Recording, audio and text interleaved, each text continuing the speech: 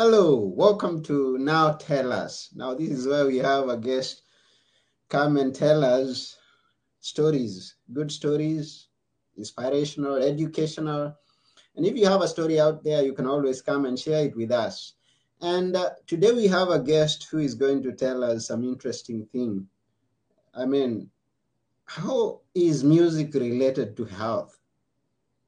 But I don't know that, but our guest is going to tell us. So I won't take one extra minute, but I'm going to invite to the show David Combs. Welcome to the show.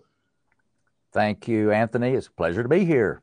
Yeah, and we are glad that we are having you here because we are going to understand something that we may not be aware of. And that is going to happen along as we move along the show. But I always like starting from the beginning, as we usually start from the beginning. We would like to know who is Dave Combs? Well, I am a native of Tennessee, the state of Tennessee. And Tennessee is a big, long, narrow state. I'm from East Tennessee.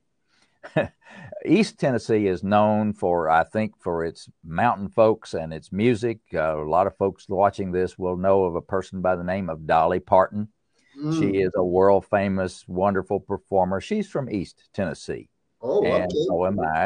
And I think Tennesseans, we have kind of music in our bones. When Nashville, Tennessee is known as Music City, USA.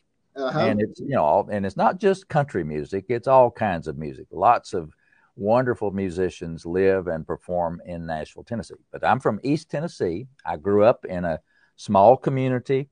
My mother and father both were musical. They both played the piano. Mm-hmm. My mother played she could read music. She could play hymns out of the hymn book.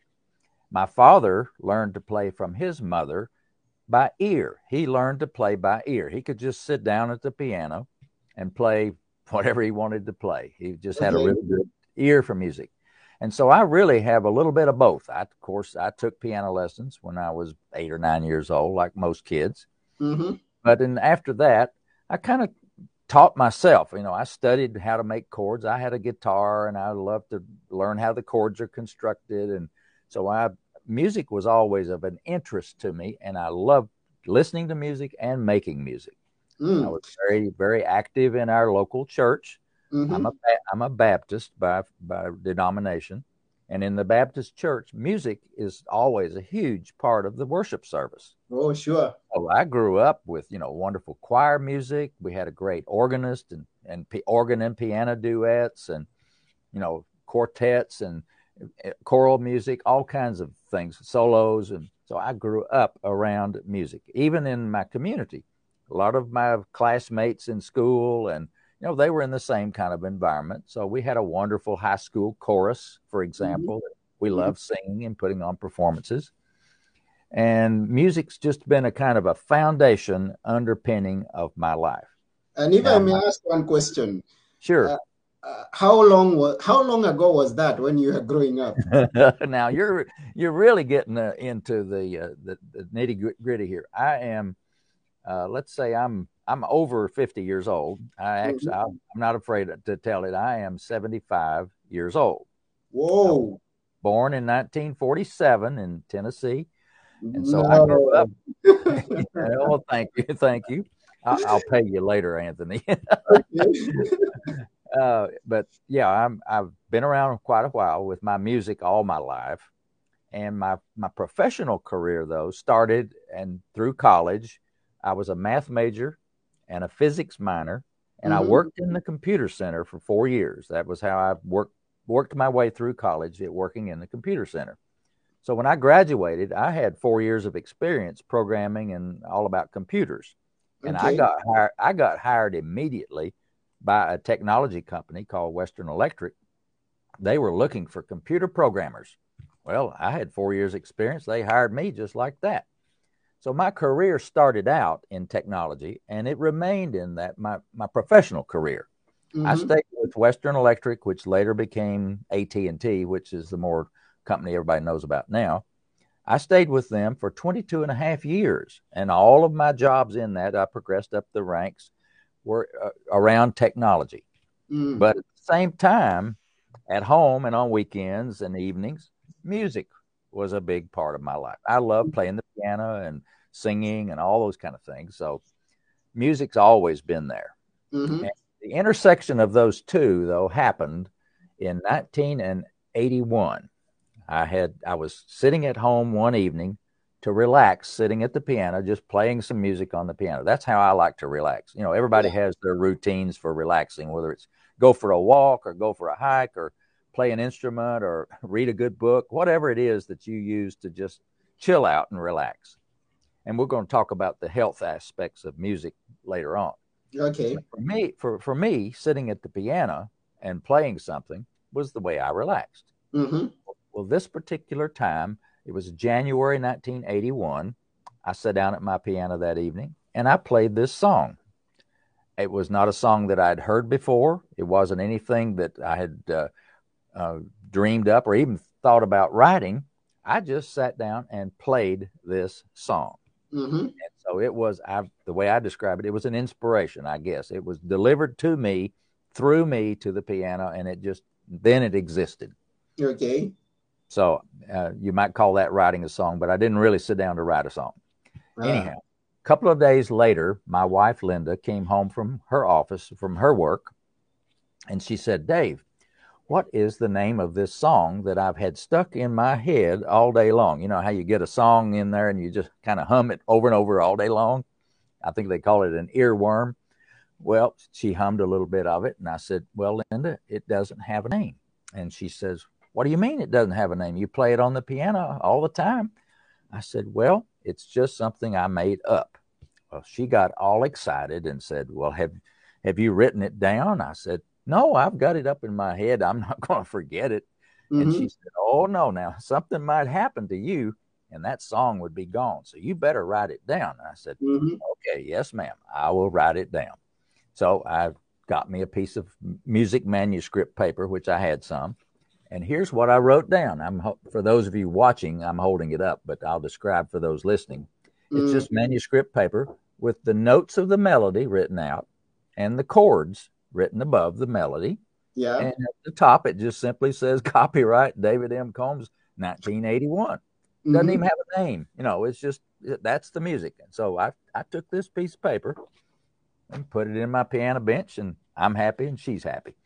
So we have the song now written down, and it doesn't have a name. Well, 2 years later, some good friends of ours have a little baby girl named Rachel. Okay. And her mom and dad asked us to be her godparents, or if we would be her godparents. And then we said, yes, of course. So we went to her christening service as a little baby. And at a little country church on a Saturday with just us and the family and the minister for her christening service. And at the front of this little church, on the platform in the middle, was a baby grand piano. Beautiful piano. Mm-hmm. Well, all during the formal part of the service, Linda and I are sitting there in the pew, and I keep looking over at that piano on the platform. And when the service was just about over, I punched Linda and I said, hey, what if I go over to the piano and play this song as part of the end of the service here? I think it just fits perfect. And she said, great idea. Mm-hmm. So I went up and I asked Rachel's mom and dad and the minister if it'd be okay if I played a tune on the piano. And they said, okay. So everybody sat back down. I went over to the piano and I started playing. I played the songs in the key of C, just a very simple melody. And I got most of the way through it, and I hear out in the audience, I hear and little sniffles, and you know, and I noticed that I was having some tears coming out of my eyes as well. Mm-hmm. Very tender, you know, it's a tender service anyway. Beautiful, beautiful service. So at the end of playing the song, when I played the last notes, I looked over at where Rachel was in the arms of her mother, and I said, from now on, this song will be called Rachel's Song in her honor. Mm-hmm. And Anthony, that's how my first song I had ever written got its name. And it was the perfect name for the song, just fit everything beautifully. Mm. So that was the beginning of my songwriting. And little did I know at the time, it was the beginning of another whole trajectory and chapter in my life. I did not know that music could eventually become and overtake my professional career in the technology world. Mm-hmm. But that was how it got started. Yeah, and I've had many talk about their gifts taking over their career. I mean, Exactly. so Yes. that's a story that you've had in your own life. Yes. Mm-hmm. Well, that was just the beginning. Okay. The next key thing that happened was, and this happened about 3 years later. It took 3 years for this to take place. Mm-hmm. I was working in my professional job with the Western Electric AT&T company. Part of the time I was having to work in Nashville, Tennessee. We were cutting over some new software at the factory that was in Nashville, Tennessee. Mm-hmm. And so Linda, my wife, says, Dave, while you're in Nashville, why don't you find a studio and a musician? Let's get a professional demo recording made of Rachel's song. You play it beautiful. There's no problem with you playing it, but it would be great to have a professional version of it done. I thought, wow, that's a great idea. So one evening after work, I'm driving around downtown Nashville, Tennessee to look for a studio to record Rachel's song. Mm-hmm. So I go over into the part of town that they call Music Square. It's about a 2 square block area that everything in that area has to do with music. Mm-hmm. The Country Music Hall of Fame is there, the BMI headquarters, ASCAP headquarters, RCA Studios, the old famous studio that you can tour, is there. And so it's a great place. And I thought, well, surely I can find something here. I'm driving down a side street there called Roy Acuff Place. And for some of your audience, you'll remember the name Roy Acuff. He was a much loved musician in Nashville, Tennessee at the Grand Ole Opry and with country music and everything. Mm-hmm. They named a street after him. So I'm driving down Roy Acuff Place and I look ahead and there's this big building with a barn-shaped roof to it. And out on the street corner is this big water wheel. It obviously been moved from a mill someplace and put mm-hmm. there. And on the side of the building, it says the music mill. And so I thought, oh, this is encouraging. Mm-hmm. So I went around the corner and sure enough, I saw through the glass door, there was a man sitting at the desk in the lobby. So I go over, knock on the door and he comes, unlocks it and he opens it and he says, hello, I'm George Clinton. Can I help you? Now, it's a different George Clinton than most of you immediately jump to. There's lots of famous George Clintons around, but this famous George Clinton was a recording engineer in Nashville, Tennessee. Mm-hmm. But anyway, I didn't know that at the time. I just knew him as George Clinton. So I told him what I was looking for. I said, I'm looking for a studio to record a demo of a song I've written. And he said, well, come on in, Dave.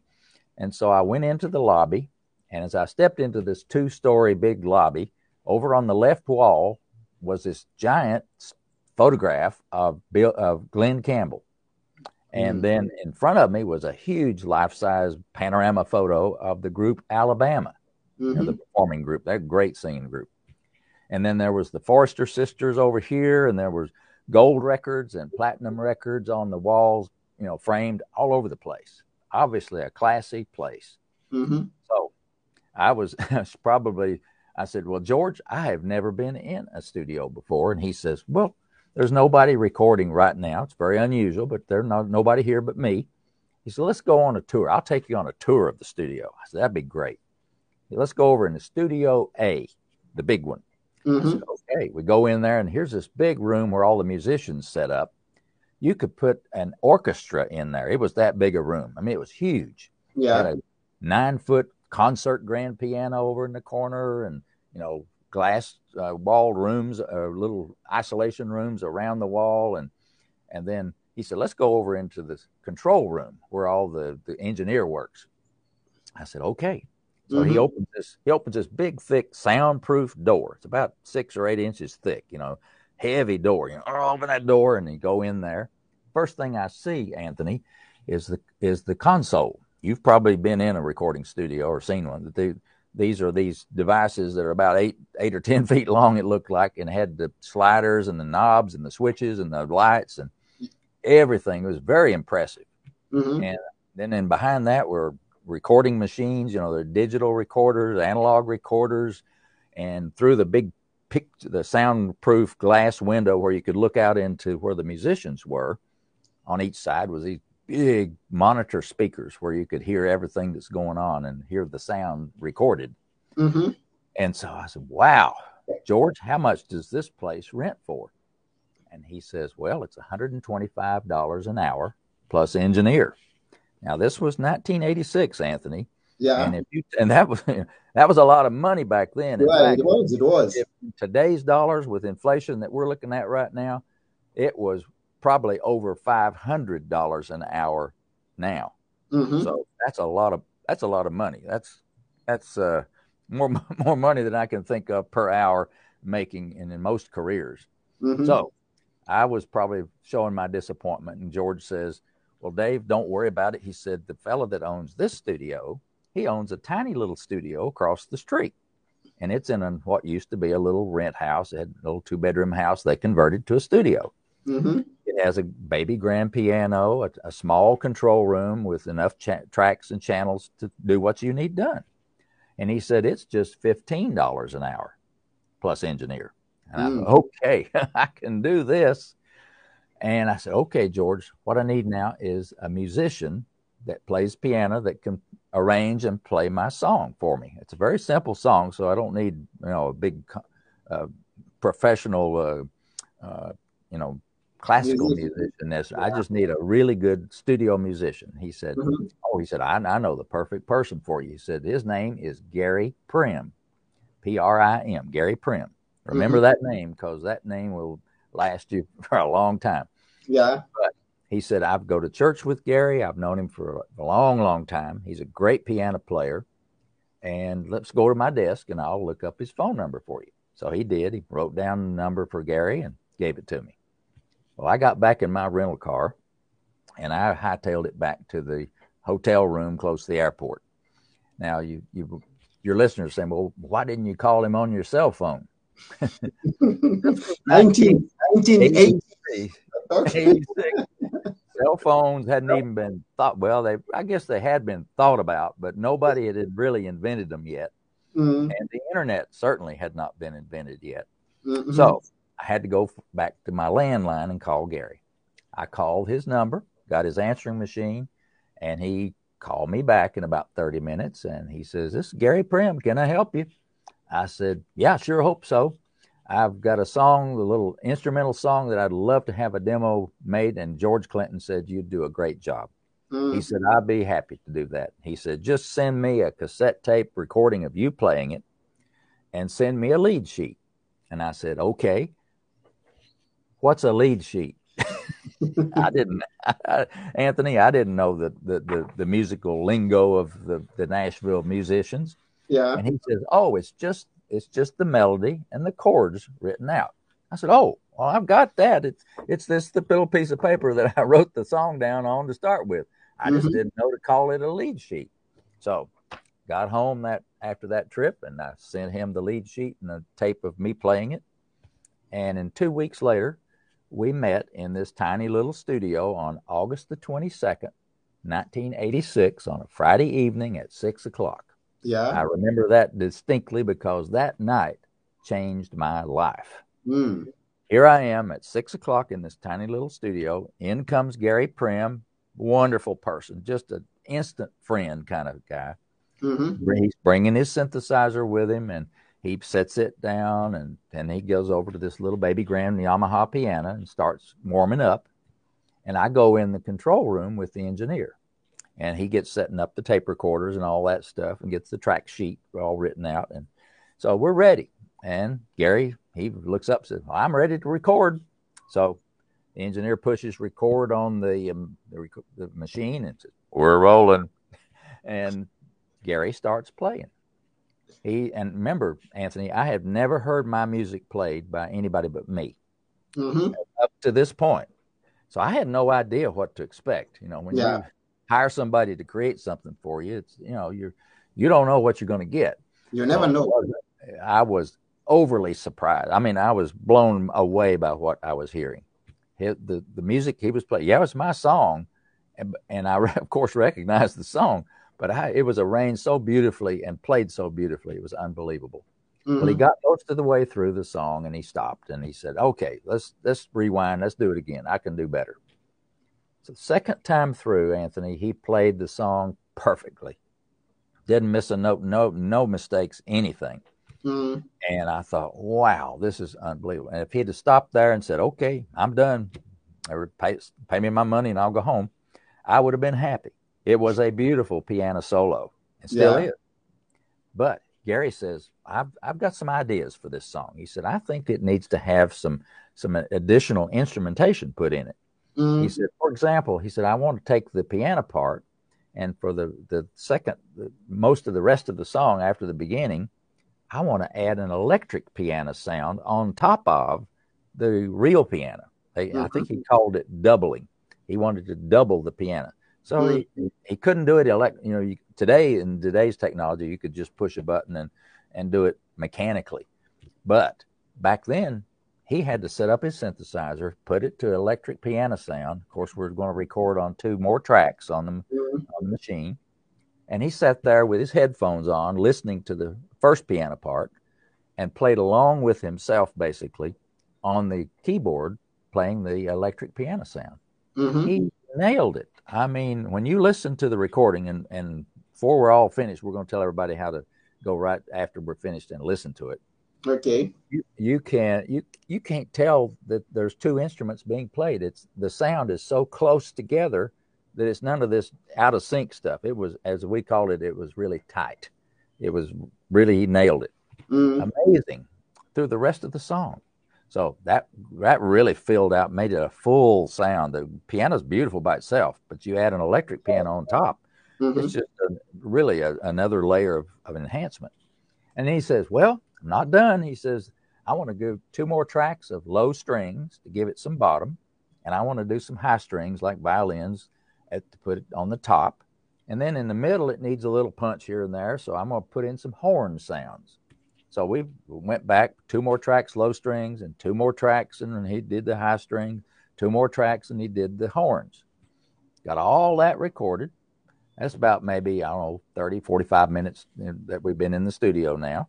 So he comes into the control room. He said, let's listen to it. So we did. He put it all together, the engineer did, and played it all together. I was absolutely, Anthony, blown away. And it just, I didn't know what to say. I'm sure my mouth was wide open. But anyway, it's fantastic. So he said, oh, I'm done. I said, okay. I wrote him a check for the agreed upon fee, and he left. And when he left, I didn't know whether I'd ever see Gary Prim again or not. That was just my first song. Yeah. Well, Anthony, it turns out that Gary Prim and I would go back in the studio over the years and record over 170 songs, 14 albums worth. After that, I wrote another 120 some songs, and we recorded those, of course. And Gary and his wife are like family to me and my wife, Linda. We watched their 2 wonderful kids grow up, and it's just been an amazing relationship. But that night, that was the beginning, that night, of that recording. And I like the fact that it only takes a seed to grow something big. Now, that thing the story that you've told us, it seemed like it's a simple thing at the beginning. And then it blows out into something very big. Yes. It's like, when a person decides to become a Christian and devote their life to Christ, that's the beginning. And where that leads to can be anything from that person becoming a Billy Graham worldwide known preacher to a wonderful local minister, whatever leads it to in your life. But it has to have a beginning. Do we call it a step of faith? Yes, that first step. First your journey of faith begins with that first step. And my first step with my music then was, the writing and the naming of the song, and then getting it recorded by Gary Prim. But that again was just another step along the way. And that song began to take on a life of its own. Everywhere I played that song, people were absolutely mesmerized by the song. It got played on the radio. Radio response was enormous. I got it played and it's a long story. It's in my book about how I got it played on all easy listening radio stations in the entire United States, all 400 of them at the time. I started getting fan mail from people. People were tracking me down and saying, I want my own copy of Rachel's song. I'm a piano player. I want to play it. So I had to go and transcribe what Gary played on the piano and create sheet music, which I did. That was one of my first things I ever did. Well, that sheet music just took off. Everybody, the music got used in weddings and funerals and special music all over the place. And then people wanted an album. Well, I had only written one song back by that time. Well, by 1988, I had sat down at my piano and discovered, it was a personal realization on my part, that if I wrote Rachel's song, I could probably write some more. Yeah. I did. I sat down and surprised myself. I could create more songs. So I had created more songs, and by 1988, went back to the studio with Gary Prim and recorded a whole album. And that album is, you can find it right on the first page of my website. It's the Rachel Song album. It has Rachel's Song, of course, and other songs, my first 6 other songs that I'd written. Okay. So that began then the thinking about, well, can I make this into a profitable or a viable business? Could it be possible that eventually this musical hobby that started out as a hobby, and my love of music, my passion, could it become my whole career? Well, to make a long story short, I did find a way to sell my music, my CDs and cassette tapes at the time, through gift shops all over the entire country. And it's another whole story, and that story is in my book too, about how I found over 1,000 gift shops to play and sell my music. And at this point, I already like a fact that maybe we'll touch on before you even go into the wider scale of your music. The power of relationships. You have a wife who gives you an idea to put the song into the music into writing, or into give it a name, and then you go and meet with the family that invites you to be their godparents, and the name comes out of there, and then you meet Gary Prim, who improves on the original music to have a very beautiful thing going on. And then now you're going to move into the music shops and things like, it's all about relationships. And if there are strong relationships, then your seed becomes a tree that produces fruits at some point. Yes. It is and it's a long progression. These are not, you hear about these overnight successes. Well, this is anything but an overnight success. This is a lifelong story of success and of successions of activities. And so that song led to more songs, led to albums, led to a business model of selling my music through gift shops, which by 1992, the income from my sales of my music allowed me to quit my job at AT&T. After 22 and a half years, I was able to say, I've enjoyed every minute of it, but I have got to get home and do my music business, which is what the good Lord put me on this planet to do. And so I started my full-time music in 1992, and then been doing ever since then. And so that was the progression to the full-time music aspect that started with Rachel's Song. Now it's 14 albums of music, as I said, 170 some songs, and 11 piano music books that I've created for piano players all over the world. And it's just been a journey of unbelievable progression of steps. But it's all along the way, this music, the real story is that it touched people's lives, to the extent that, when I got letters from over 50,000 people over the years about my music, and somebody was telling me yesterday, he said, well, if 50,000 people took the trouble to write you, just think how many millions of people didn't go to the trouble. They heard it. They didn't go to the trouble of writing to you. So I am really touched by the music, and so are other people. And that's the title of the book. And that's why I wrote the book. These stories, I think, I'm told at least, that they're inspirational to people that are thinking about entrepreneurial kind of thinking of doing something for themselves, and it doesn't have to be music, it can be anything. But it's the idea of taking your gifts and doing something with them. As I told somebody yesterday, I said, you know, your job with your gifts is to give them away. Yeah. You know, when I create music, my job is to give that music away to people, get it out there so people can hear it and be touched by it. And that's what we're going to talk about, I think, next is the health aspects of Yeah, music. let's mention that. Because a lot of those 50,000 letters, I wish I had time, you know, we'd take forever to read all of them. But many of those letters and notes from people were anecdotal stories about how my music not just entertained them, how it really touched their lives. There are stories of alcoholics who used my music to help them through the issues of alcoholism, whether it's sleeplessness or restlessness, those kind of side effects. That my music was a calming effect, had a calming, peaceful effect on them, and many of them attributed my music helping them maintain their sobriety. There are instances of people who were dealing with depression or dealing with anxiety, those kind of things, and how listening to my music had helped their lives and helped them heal internally and, you know, spiritually, physically, mentally, and so forth.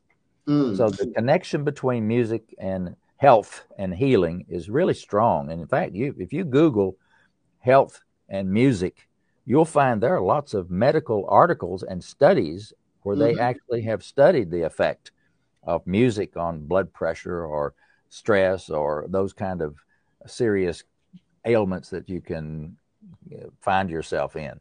So in the letters that you get, are there people who call you the music called doctor? Well, you know, I don't recall ever being called that, but most of them do refer to how the music ministered and helped them through whatever it is that they were dealing with. Yeah, and going back, because we are all of us who have the opportunity to watch you now on camera know that you don't look near 70, not even 60. You look about 40 something, going to 50. Oh, wow. How has music, what would you say, how has music contributed in you staying as healthy as you look? Well, it's provided a tremendous motivation and inspiration to me, because every time I pick up, and in my book, I have my chapter 21 in my book is a reprint of about 22 pages of these special notes. I picked out the really special ones, and I put them in my book.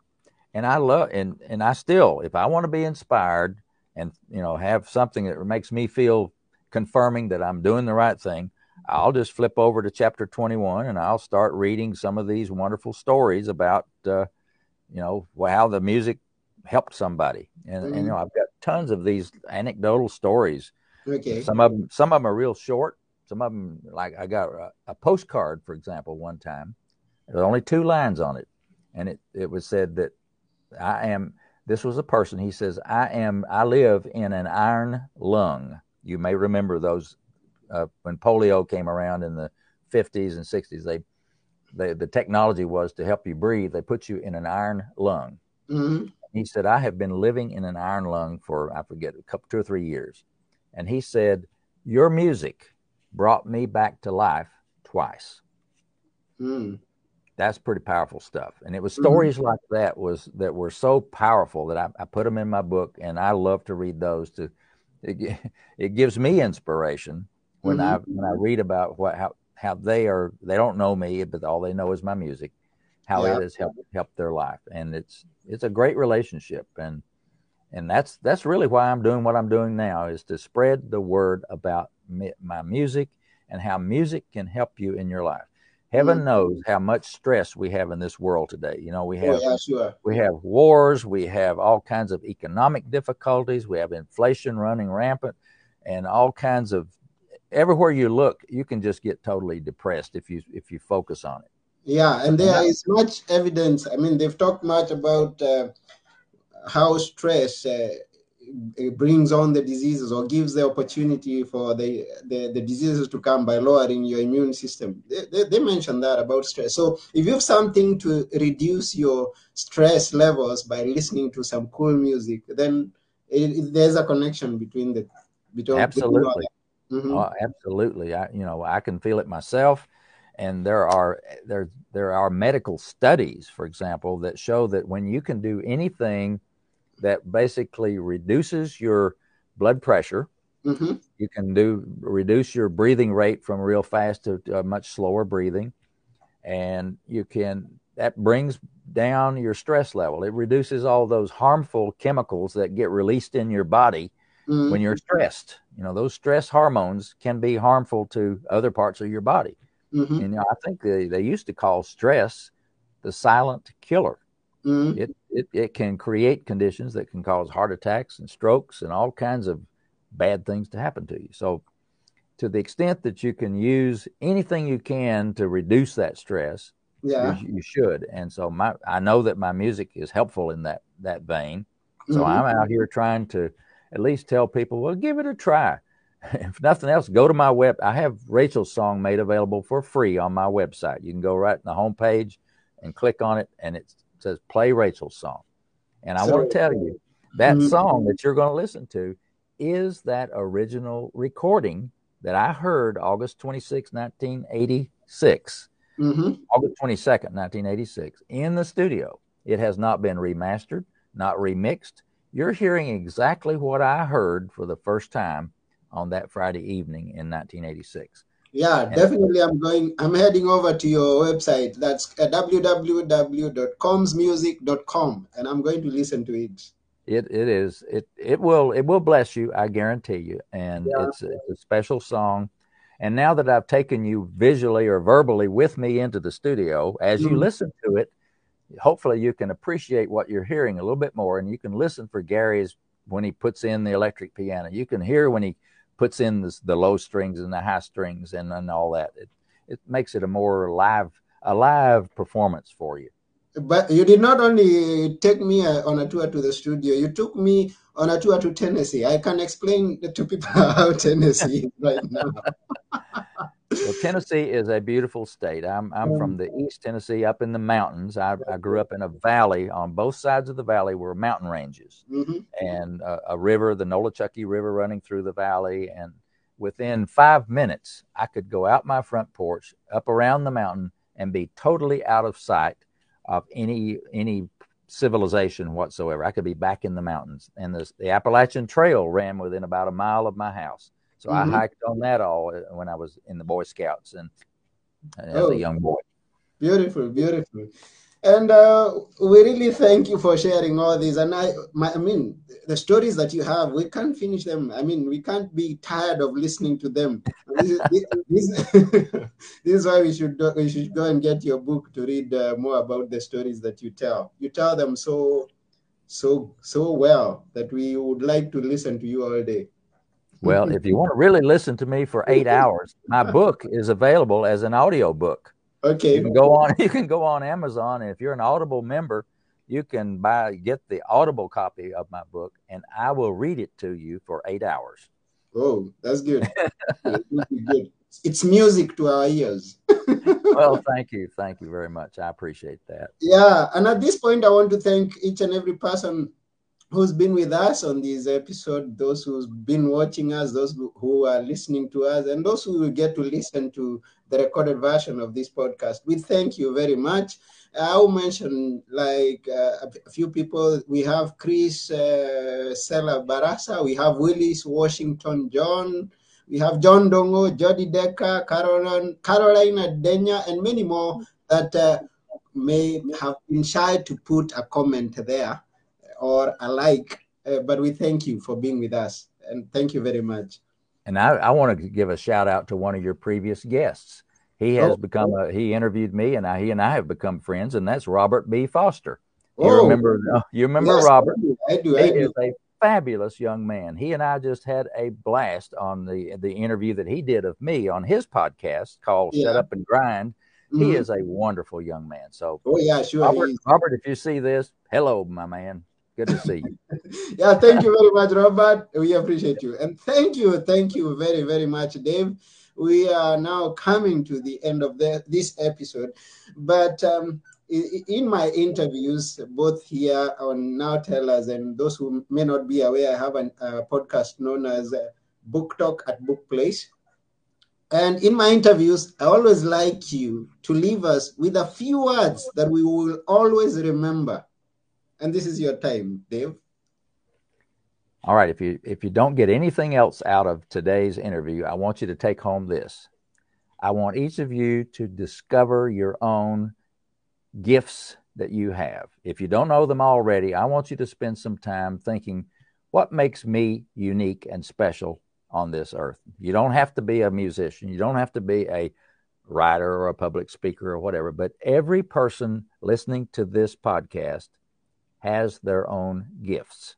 May be as simple as a beautiful smile, but everybody has a gift. And the key is take that gift and expand upon it, nourish it, feed it, water it, and make it as good a gift as you can, and then give it away. Share that gift with the world. Don't keep it to yourself. Take action on it and find a way to give that gift away and bless other people with it. And I think you'll be a happier, more blessed person yourself if you do that. Thank you very much. So the reason that you've been given a gift is to give it, not to keep it. That's correct. Yes. So develop your gifts. Find them. Each and every one of us have a gift, and give it out. Give it out, and mention Dave Combs. Say he's the one who said so. So that's it for now. We are very grateful. And until next time, it's Anthony and Dave, and we are saying bye for now. Bye-bye for now. Bye.